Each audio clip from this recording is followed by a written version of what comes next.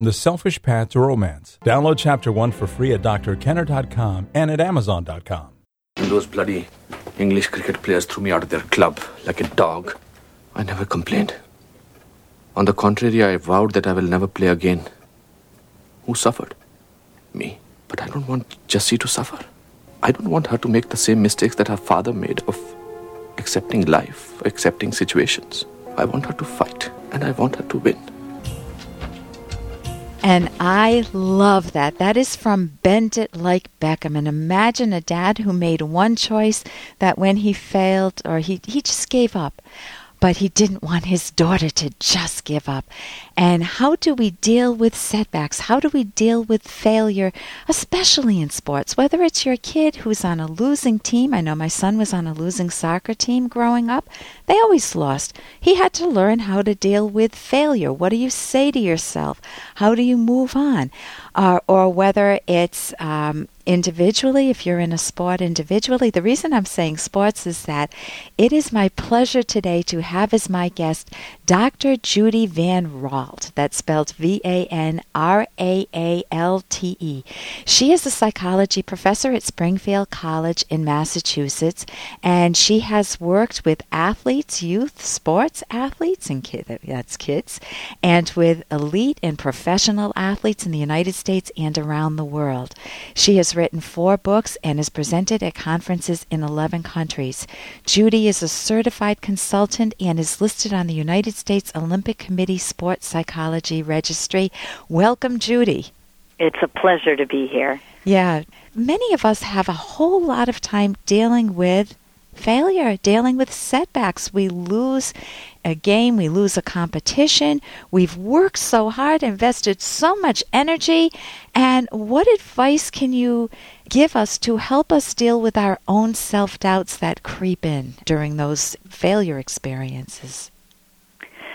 One of the great things about sport is you can experience failure, and for most of us who are not competing for Olympic medals or world championships, then we can learn how to deal with failure effectively. So sport is a great place to use skills that we'll need for our lives, because we won't all be successful all the time, and to overcome difficulties. But sport can also be a place where some pretty bad things happen when things go wrong. So there's no secret bullet to overcoming failure, but there are some things we can do to prepare to deal with difficulty better. Like, if you try really hard and you focus on doing your best, then if you lose, then the other guys were better, and that's okay. Or you can plan to play differently next time, or figure out what you were missing and maybe not wear your new shoes for the race next time, but make sure they're broken in. Right. So we can learn from our bad experiences if we bring that mindset to the situation. Okay, so the mindset is the key. That's king. And what I'm hearing is that if you and I are competing, my guess is that you would beat me heads over heels. Pick a sport. You pick any sport. Well, I like tennis a lot, so that might be a sport that I have some skill at. Well, if you and I are competing in tennis, and I'm losing very badly. I haven't played tennis in decades, so I would lose very badly. And if I'm thinking I'm a loser, I'm not any good, I should remember this stuff, and I don't, and boy, I should have practiced, and I'm not any good. And you're saying to change the mindset to, it's just that Judy's better. It's not that you're lousy. It's not that you're a complete failure and you should just give up in life. That's another problem, isn't it? People just generalize to their whole life. That's another big problem. I guess that one of the things sports psychologists do is work with athletes on figuring out what they can control. So maybe you might think, well, I'm not going to win today, but I'm going to hit my forehand as well as I can. Or I'm going to have a lot of fun playing in this match. Or maybe I'll try to win 1 point in this game instead of trying to win the whole game, because that's what's realistic for me. And making goals that are appropriate and having a mindset that keeps the sport activity exciting and fun is great. we know that we actually want challenges, and sport is tricky. You don't always want to win, because if you wanted to win at tennis, you could. I have some 2-year-olds you could take on. You win every time. Okay. So basically what you're saying is that we have a whole wonderful menu of things we can think about when we're engaged in sports. And it's not just, I have to win. I'm not a good person if I don't win. People put their identity on the line. Instead of, I can say, what's realistic for me? Well, maybe I can hit that forehand a little better. Maybe I can score 1 point with Judy. Maybe, you set a realistic goal for yourself, and then you end up feeling competent. And one of the goals can be just have fun with her. So, and that's part of what can make sport fun. The difficulty with sport is that... Hey, I got to interrupt this because we've got to pay some bills. 30 seconds, that's it. A very quick ad, and then Ellen will be back. Romance. Ugh, I wish guys knew more about what we want from a relationship. Boy, I wish I knew more about what I want.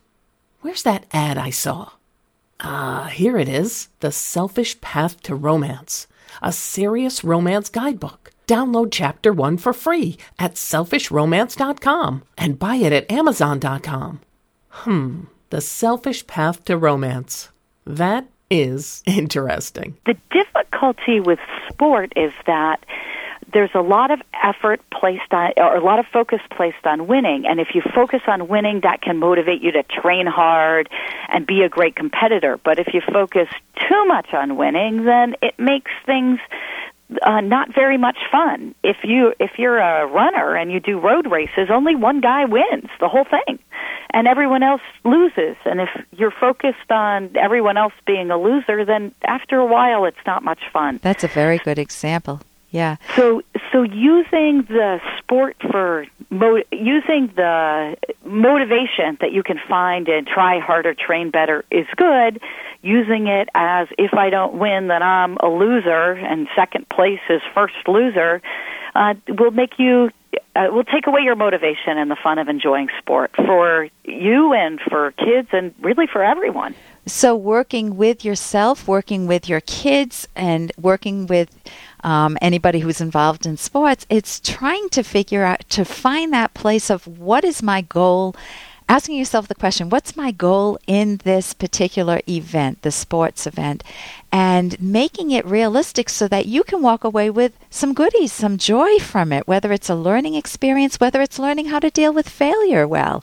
Just saying, hey, you know what? I lost and I'm a good sport about it, and I'm trying to figure out what I could do better next time.